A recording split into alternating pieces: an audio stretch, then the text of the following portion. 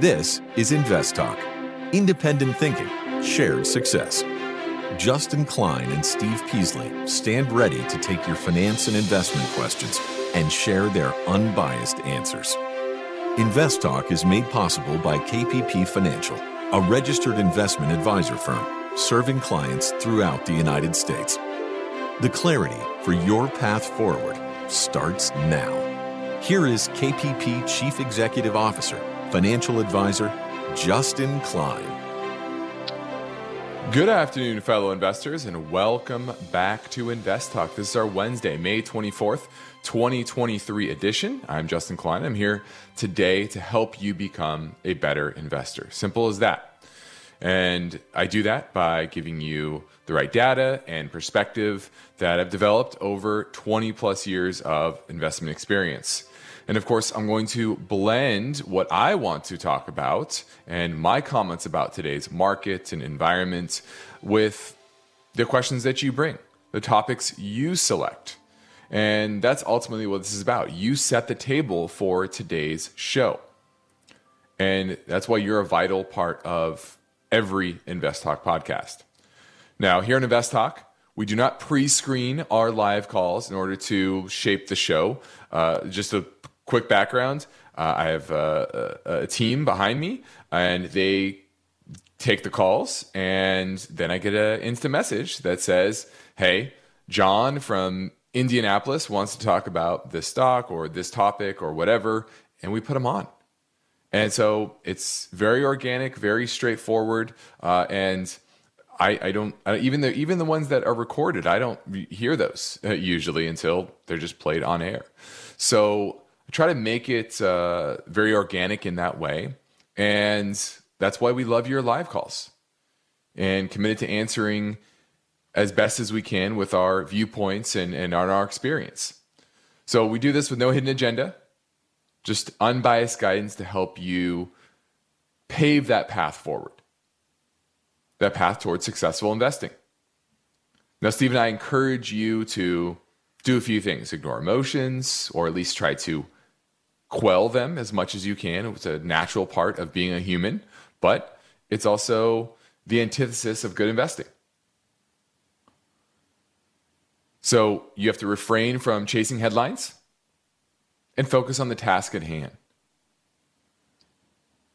Now, the more you teach yourself to use the best practices, the more you will eliminate your counterproductive habits, the more you will avoid the pitfalls, and the quicker you will achieve financial freedom. So I'm ready to tackle your questions, and if you have any, give us a call. The Invest Talk phone line never closes. It's 888-99-CHART, 24 hours a day, 7 days a week. And call and leave a message, and we'll answer it on a future show. If you're listening live during our live stream program from 4 to 5 Pacific time, you can call right now and talk to me directly. Now, my focus point today looks in the story behind this question. Could required minimum distributions cause you to overspend? So we're going to look at how that is calculated and how to think about that as maybe a guide to your spending habits in retirement. Also have a few other topics on the docket. Obviously, the debt ceiling, that's top of mind for most people. And I'm going to look at what the Treasury could do if we do hit that debt limit, and then ultimately the economic impact, both near and potentially long term. Also, thousands, tens of thousands, hundreds of thousands potentially of small-time investors, which that's where most of the landlords are. They're small-time investors, and they own individual properties, collecting rents, and many of them are feeling the pinch during this housing, I wouldn't say call it a bust, but certainly pullback. And we're going to look at some data there. And then lastly, the oil markets and the plan for the Biden administration to refill the strategic oil reserve. Will he do it? Won't he do it? How will they do it? We're going to look at that topic because I don't think we've addressed it really in a while. So those are the things that are on the docket for me, but this is about you once again. And we're going to get to your voice bank questions as well as a few of your calls in regards to technical indicators, as well as Kraft Heinz, and an iTunes review question as well. So I have this all planned for this Wednesday episode of Invest Talk. And of course, we're taking your live calls at 888-99-CHART. Now let's take a look at the market today. And it was a decidedly weak day. You had real estate down the most, down about 2%. Financial services down about 1.3%. Basic materials 1.2%.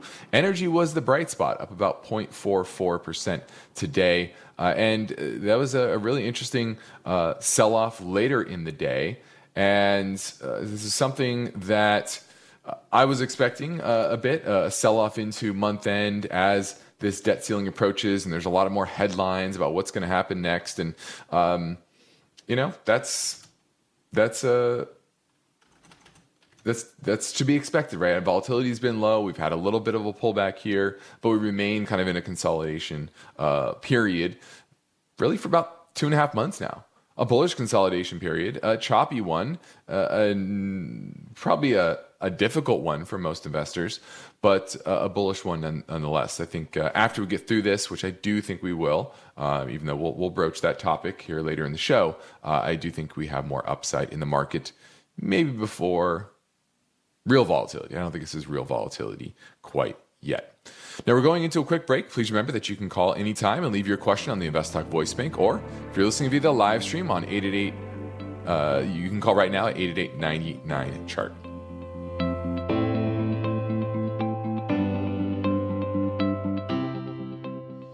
The KPP Premium Newsletter won't guarantee your success, but it can help you become a smarter investor. And here's good news. From now through Memorial Day, each new subscriber to the KPP Premium Newsletter will get a free copy of Steve Peasley's book, Above Average Investing for the Average Investor. That's right. You listen to Steve and Justin on Invest Talk, and now for a limited time, you can receive a free copy of Steve Peasley's book. When you subscribe to the weekly KPP Premium Newsletter, you'll get an up-to-date analysis of current market conditions, 2 stock ideas that Steve and Justin think you might want to watch, and tips on how to properly manage your portfolio assets. Learn more and subscribe now at kppfinancial.com. And please be sure to tell your friends and family members.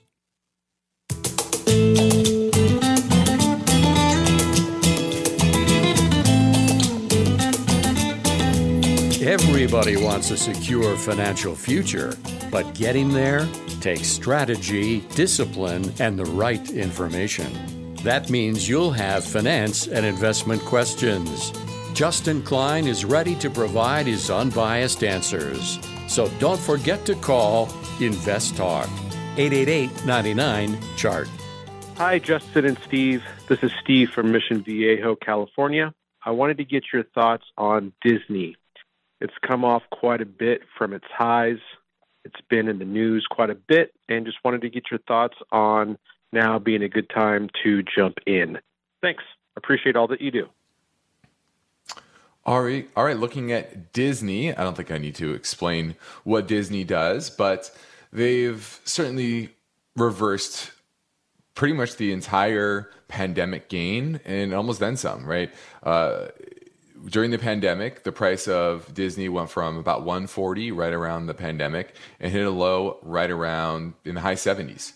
And now we're at 89, even though it hit a high back in, 2021, over $200 per share. So you're talking about down over 50% from its high. But remember, that's never a reason to just simply buy a stock.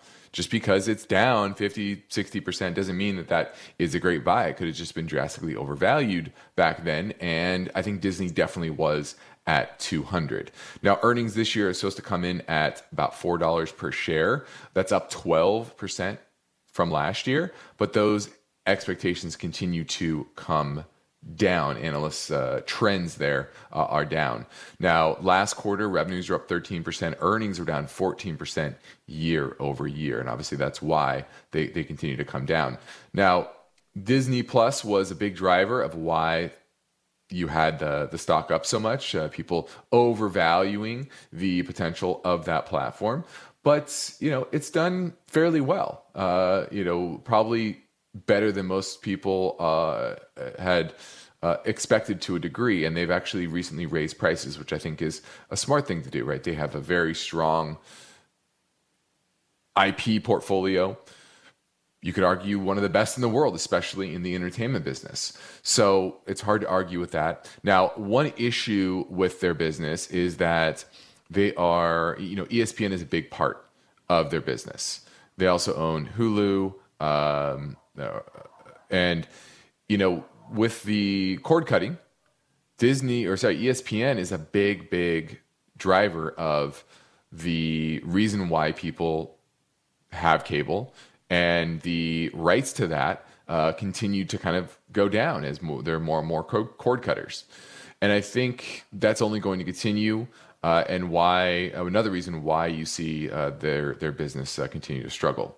Now, if you look going forward, earnings of, say, $4 per share, it's still trading at about 22 times forward earnings, which, isn't exactly cheap, okay? Enterprise value to EBITDA right around 16 times. And, that is right about where it was trading pre-pandemic, okay? So I think now Disney is fairly valued. I don't think it's expensive anymore after this decline. But you don't buy. Remember, I say the market's like a pendulum, right? It's going back and forth between people that are overly bullish and overly bearish. And usually it doesn't stop in the middle, right where fair value is on a company.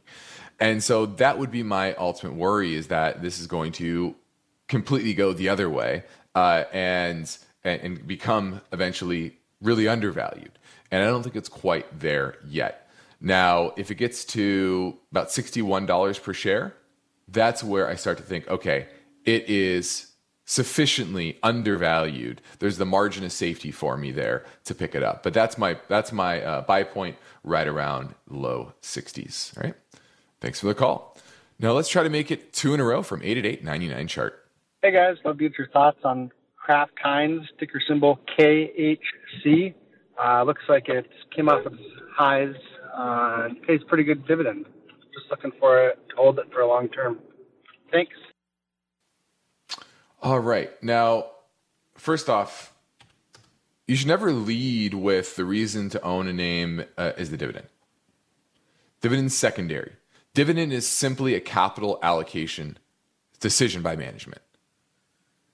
Companies that are profitable, they have some sort of income, cash flow, etc. They have to figure out what to do with that money. Some reinvest it in the business. Typically, those are more growth-oriented names. Others buy back stock. Others pay dividends. So it's just simply a capital allocation thing. So it's just more about the strength of the business. Earnings are supposed to be $3 per share next year, trading at $38 per share. It's about 13 times forward-looking earnings, but it's a very slow growth business, right? This isn't an exciting business whatsoever. The technicals, they're pretty neutral, I would call them. And if I'm looking at the valuation, about 14 times, I think it's a little bit overvalued, to be honest with you. I just don't, I'm not in love with the business at these prices, at least not yet. So I would say it's modestly overvalued and the technicals are poor. So I'm going to pass on Kraft Heinz for now. Now we're heading to a break. I welcome your finance and investment questions now at 888-99 chart.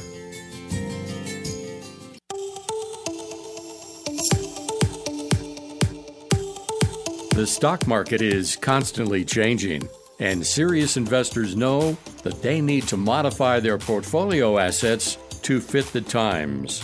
And now, with more than 50 million downloads, Justin Klein and Steve Peasley reaffirm their commitment to providing unbiased finance and investment guidance here on Invest Talk. 888-99-CHART. Now, my focus point today looks in the story behind this question. Could required minimum distributions cause you to overspend? And this is an interesting topic because the calculations have changed throughout the years. When you take RMDs has changed. It used to be, I believe it was 70, and then it went to 72. Now it's 73. And, these things evolve as well as life expectancy. Okay. Now, what unfortunately happens for retirees is they take money out due to RMDs, required minimum distributions. This is what you're forced to take from 401ks and IRAs that have never been taxed, right? Pre-tax dollars. And they think, well, now I have it. I'm going to go spend it. But that's a lack of really forethought and planning. And then I realized there's a few options that they can take advantage of. Now, what's interesting is beginning last year, RMD tables used a different calculation and revised to incorporate longer life expectancy. And this means that RMDs are now a bit smaller than they were before and actually help with this. It's a little bit more conservative of a withdrawal schedule. Not in a big way, but slightly. Now, there's an interesting way they calculate it. And it has to do with your life expectancy at that particular age. So it's not straight line, meaning if you are 73, if you're 73, they expect a male to, if you're 73, your distribution period is 27 years. If you're 73, it's 27 years. At age 80, you would think that it's 20 years. Well, no, it's actually more than 20 years because at 73, a man is expected to live about 12 years on average, a woman 14 years. At the age of 80, 7 years later, a man is supposed to live 8 more years and a woman 10 more years on average. So, every year that you actually survive, your life expectancy goes up. And that happens no matter what age you are, right? So that's always interesting. So one example of this change is that if you are 75 years old, before you would divide your account balance by 22.9 to come up with your RMD.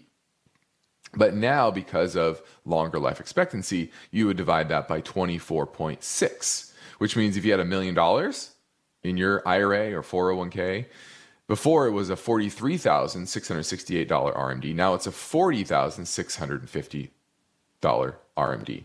So about $3,000 difference. And that's actually a positive. But the question is, what do you do with that money? Well, the first thing you can do is you can reinvest it, right? Put it in a taxable brokerage account, right? And you invest that tax efficiently or in the best way possible based on the market conditions and your goals and your needs. Is this money earmarked for the next of kin? Maybe you want to be more aggressive. If you want to continue to live off that money, live off the income, then you want to be more conservative and maybe buy treasuries, corporate bonds, munis, depending on if you're in a high tax bracket, etc. So something to consider as an option. You don't have to spend it. Now, another option, a lot of people don't know this, if you have a spouse or yourself that has earned income greater or equal to a potential contribution, you can invest the unneeded RMD in a Roth or traditional IRA. Typically, you probably want to do that in a Roth, so you don't have to, you're not on a wheel, right, where you take money out of the IRA and then just put it back in as a contribution. You can actually do that if you have earned income, right? So if you're 75 and maybe your spouse is 64 and your spouse is still working, you can take your RMD and put it as a contribution, a spousal contribution, even if you're not working anymore. So that's a little known wrinkle that you have to consider. But the long and short of it here is that don't use your RMDs as a guidepost for what you should take out. And the reason is because as you get older, the percentage of percentage that you take out goes up. So at age 73, it's about a 3.8% withdrawal rate. At 80, it's a 5. At 85, it's a 6.3. Because that's what's going to happen is because that divisor gets smaller and smaller each year, you're going to have to take more and more as a higher percentage. So as you get older, that percentage becomes quite large. And that could be an issue if you don't reinvest it and you spend too much of it. All right. Now, next Invest Talk, the story behind this question. Why is crypto acting like a risk asset again? Bitcoin and Ether are on pace for the worst month of 2023, down 10% and 6%, respectively. That story tomorrow, but for now, I'm Justin Klein, ready to take your questions live at 888-99-CHART. Let's say you've been thinking about learning a new language. Okay, why? I mean, how would it come in handy? And where would you want to use it? Could it be that you have an upcoming international trip? Or maybe you want to connect with family members or friends from a different culture? I think you should know about Rosetta Stone. With millions of users, it's been the world's most trusted language learning program for 30 years. Rosetta Stone is available on your desktop or as an app with Audio Companion and the ability to download lessons offline. Rosetta Stone truly immerses you in the language you want to learn. It has a built-in, patented speech recognition engine called True Accent. So as you practice speaking, you'll get feedback on how well you pronounce words. With Rosetta Stone, you pick up a language naturally, first with words, then phrases, then sentences. It's an intuitive process designed for long-term retention. You really learn to speak, listen, and think in your new language. Rosetta Stone is an amazing value, so your special skill set is within easy reach. You know you want to do this, so don't put off learning that language. There's no better time than right now to get started. For a very limited time, InvestTalk listeners can get Rosetta Stone's lifetime membership for 50% off. Visit rosettastone.com/today.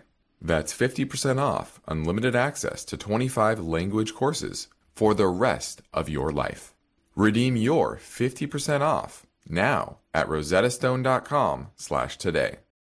At this point, I think almost everyone has heard how generative AI promises to bring us to the next industrial revolution. AI is already shaping society with an impact on daily life that echoes the transformative significance of electricity or the internet. As we take steps to embrace the potential of generative AI, we need to remain vigilant with regard to its exploitability. This is where HackerOne comes in. HackerOne's AI Red Team addresses the novel challenges of AI safety and security for businesses that are launching new AI deployments. The HackerOne approach involves targeted offensive testing by harnessing the collective skills of ethical hackers who are proficient in AI and prompt hacking.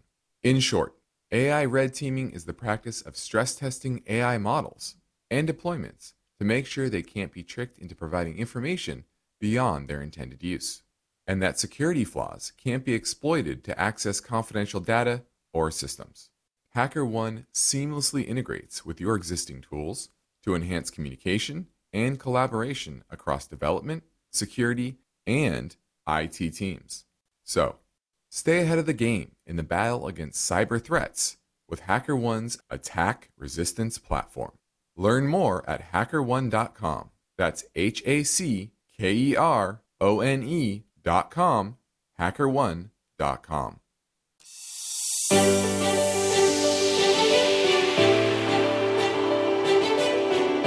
One of the most rewarding things I do each weekday is host the Invest Talk podcast.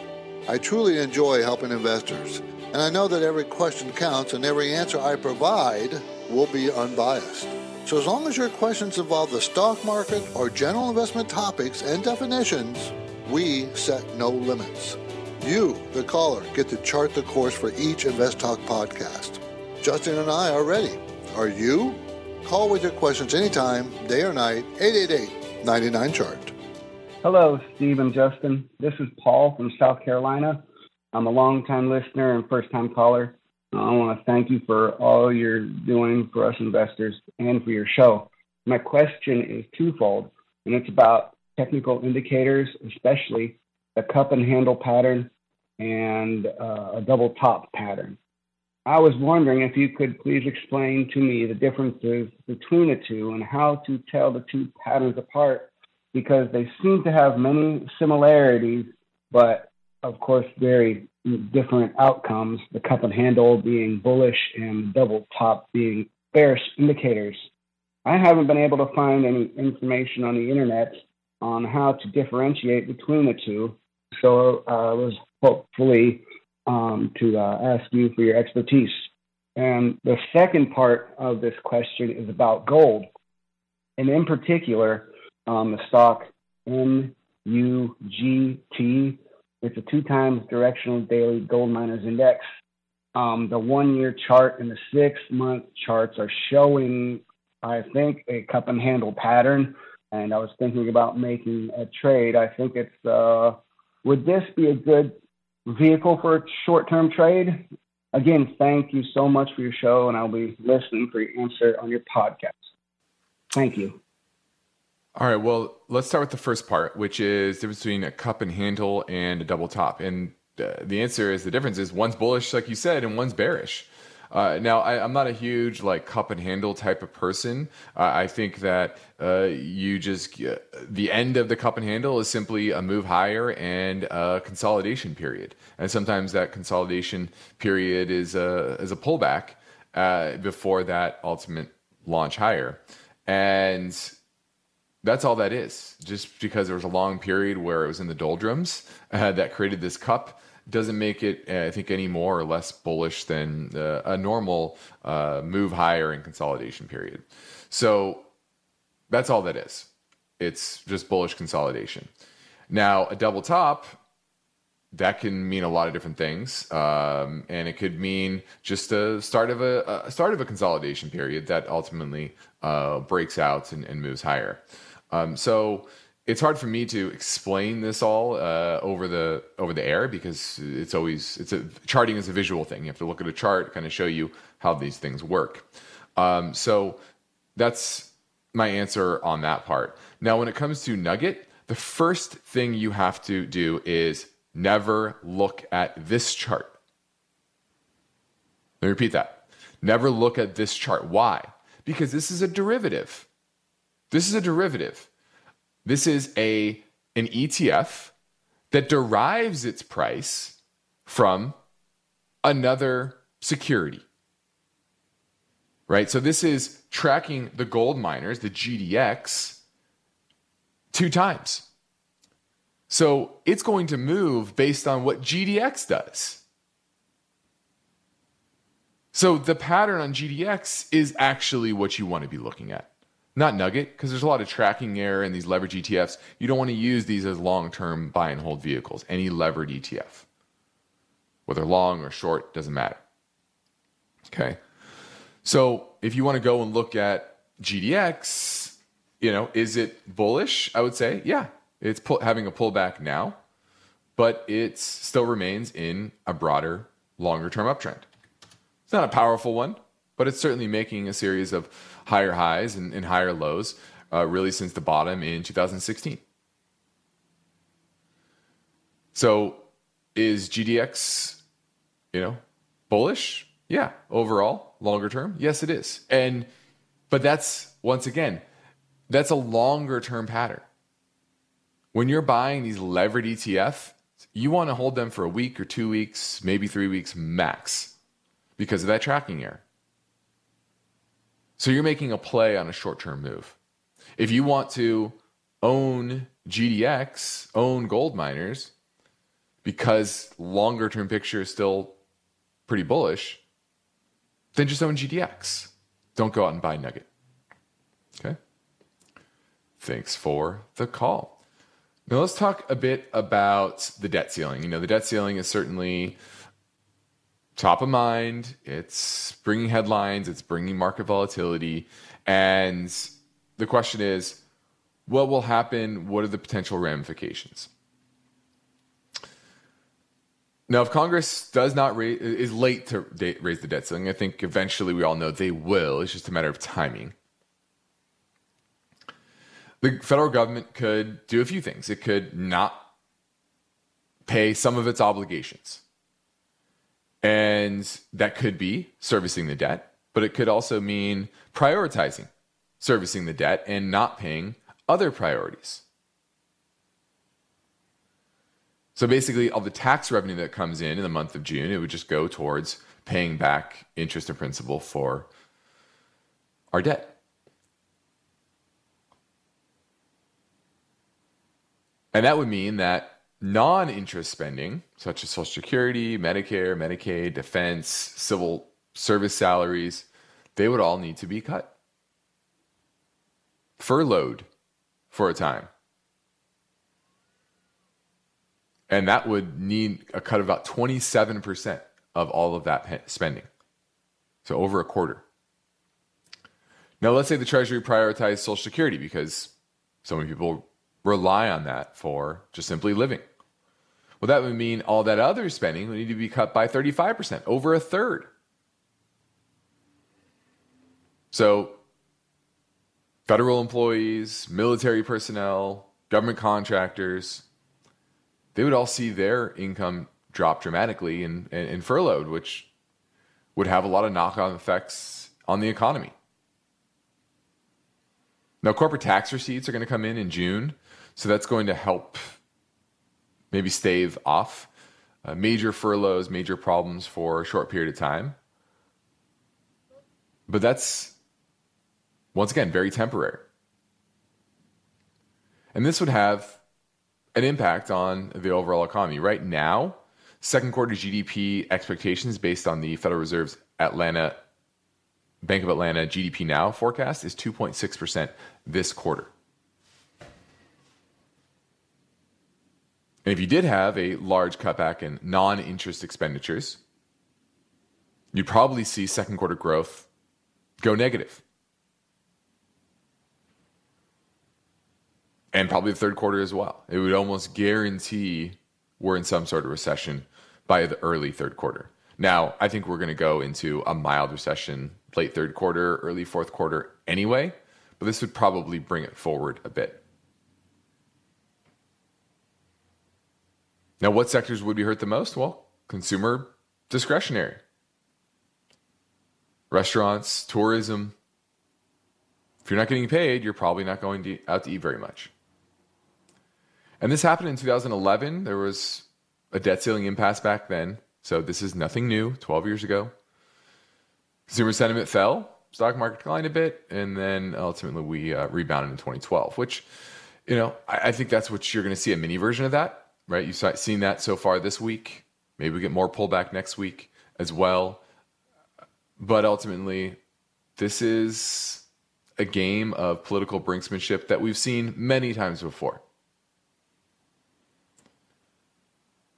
Now, another potential outcome could be Biden instructs the Treasury to ignore the debt limit, invoke the 14th Amendment,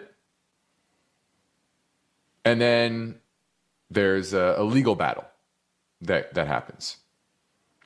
I actually don't rule this out because basically you're forcing the Republicans to sue, basically saying, hey, you should default on the debt. I don't know how politically palatable that could be. And also, the courts would have to accept it. I mean, the courts could actually say, you know what, this isn't something we should be deciding. This is a political issue that you guys need to work out. And obviously, this creates reputational risk and could create major problems for the banking sector, especially because they own a lot of these treasuries. People become more risk adverse. Credit spreads could widen. You've seen that over the past couple of days. And really, that would be that ultimate down the line effect. Borrowing from corporations, being able to service their own debt, that would become more difficult.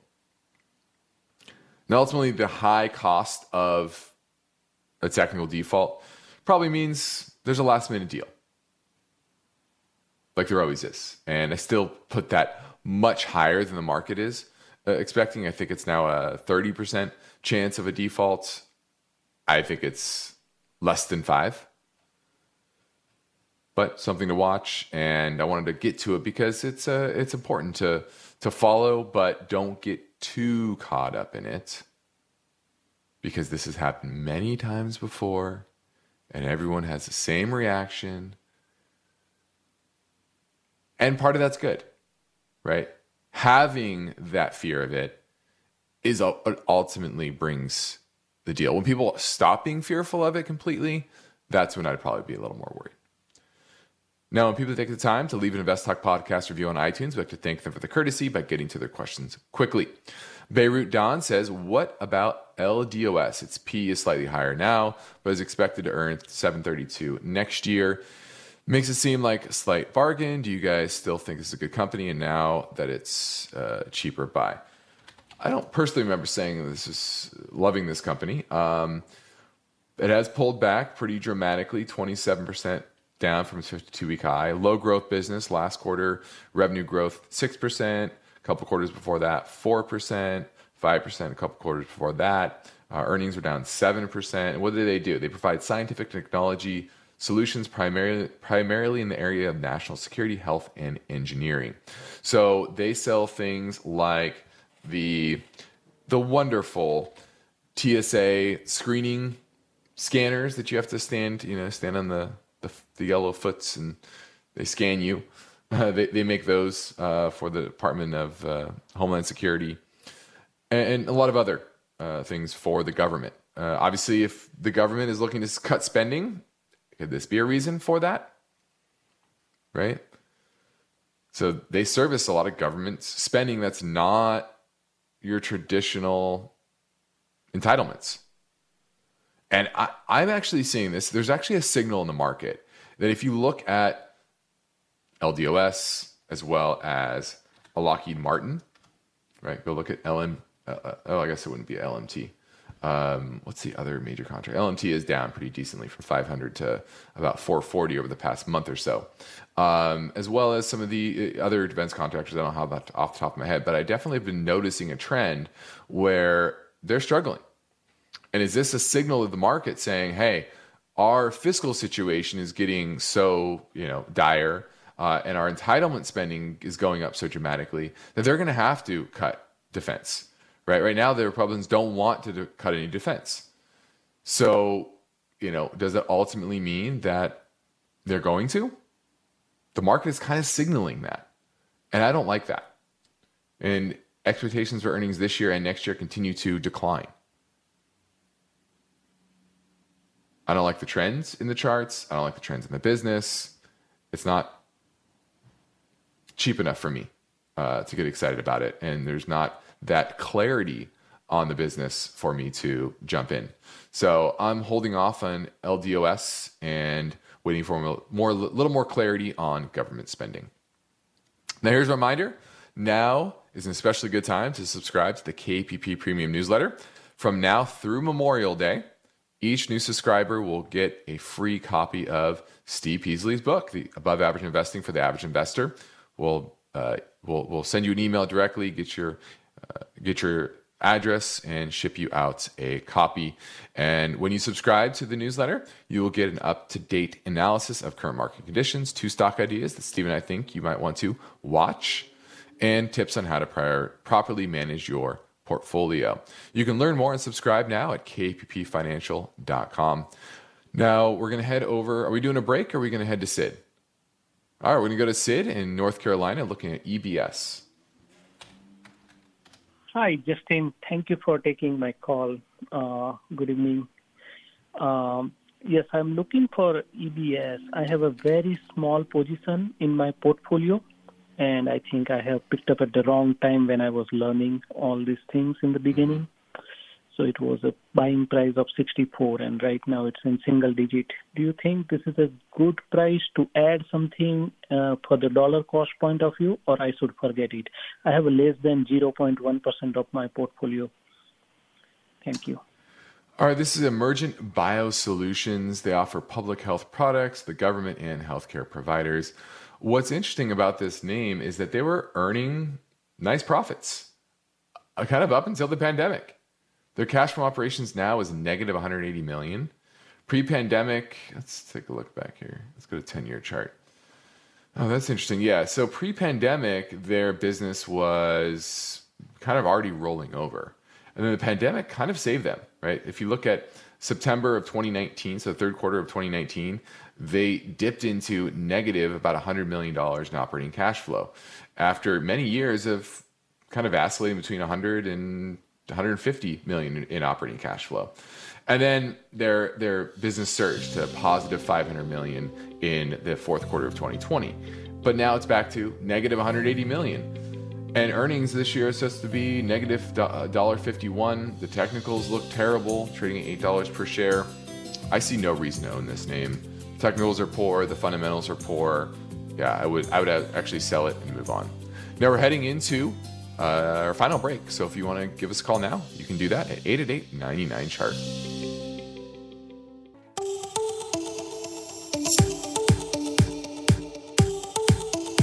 From now through Memorial Day, each new subscriber to the KPP Premium Newsletter will get a free copy of Steve Peasley's book, Above Average Investing for the Average Investor.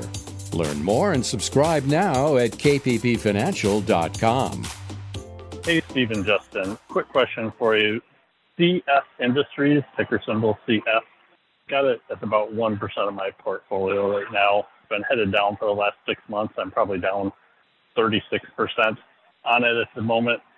Is this still something that you guys foresee has a positive future? If so, would this be a good time to maybe double down or buy some additional shares? Thanks. Bye. All right, this is CF Industries, and they are a manufacturer of nitrogen fertilizers. And this is really a play on natural gas arbitrage. That's really what it is. Because the way you make these synthetic fertilizers, about half of fertilizers in the world are synthetic, meaning they use some sort of, use usually natural gas that they inject into the fertilizer or to create the fertilizer. They make it cheaply here in the U.S. because our natural gas is very cheap, and they export around the world. And their business boomed during the war last year because natural gas prices in Europe were multiple times what it was here in the U.S. And so they were making a ton of money on the arbitrage. They earned $18.88 last year versus $6.56 the year before. And they're supposed to make $8.81 this year because that arbitrage has shrunk.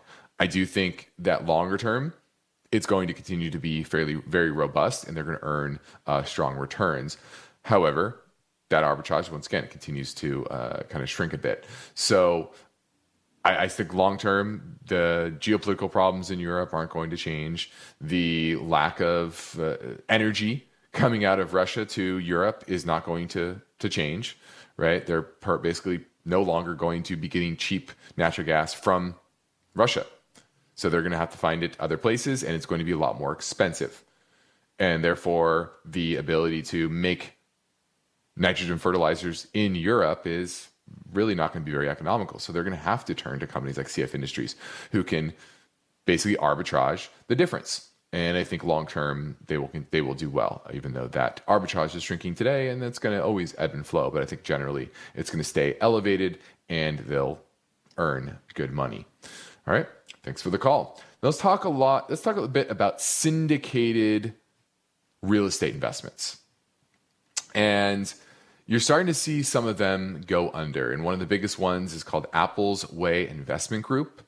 And they, at one point, were one of Houston's biggest landlords. And they got dozens of small investors to pony up thousands and tens of thousands, sometimes hundreds of thousands of dollars. And they pitched them, doubling their money, right? It's kind of one of those too good to be true type of pitches. And a lot of people fell for it, right? YouTube videos, investor conferences, that's how they got their investors. And they describe buying up older apartment buildings, cleaning them up and raising rents and selling for a profit. And they basically they acted like it was low risk or no risk. However, they were not very smart, and they were borrowing money on floating rate loans. And now Apple's Way Investment Group is bankrupt because of it. They didn't lock in the low 3.5% rate that they could have back in 2021. Inflation increased, so it's harder to more expensive to shine up these properties, and bills went unpaid, and companies' properties went into foreclosure. And this is just one of thousands of real estate syndicators that are out there. From 2020 to 2022, real estate syndicators reported raising $115 billion from investors. This is according to the SEC filings. Now, Congress back in 2012 opened the door to syndicators with a law that made it easier to market real estate investments online. And that's why a lot of people are putting money into these online REITs, syndications, etc. Most people don't know exactly what they are, but the history of these things just really aren't that great. Just because they used to be pitched in rooms at hotels, right, conference rooms, but now they're pitched online. And the problem with a lot of these syndicators is there's a lot of conflict of interest. They earn about 2 to 5% of the purchase price of the apartment building, and they earn a management fee of 2 to 3% of gross income. So they often make money even if the investment fails. And there's big followers. Grant Cardone was the founder of this fund. Grant Cardone was his mentor, right? And Grant Cardone has 4.3 million followers. Not to say that Grant Cardone doesn't have positive things to say, but the main takeaway here is don't buy into that just because you see it online. Understand the risk that you're taking. Understand what could go wrong. And if it sounds too good to be true, it probably is. And for a lot of these real estate syndications, it's going to end up badly. I'm Justin Klein. This completes another Invest Talk program. Steve Peasley and I thank you for listening, and we encourage you to tell your friends and family about our free podcast downloads, which you can find anytime at iTunes, Spotify, or Google Play. Independent thinking, shared success. This is Invest Talk. Good night. Invest Talk is a trademark of KPP Financial. Because of the nature of the interactive dialogue inherent in the format of this program, it's important for the listener to understand that not all comments made will apply to them. Specifically, nothing said shall be taken to be investment advice, or shall statements on this program be considered an offer to buy or sell security. Because such advice is rendered solely on an individual basis and at times will require that the investor review a prospectus before investing. Invest Talk is a copyrighted program of Klein, Pavlis, and Peasley Financial.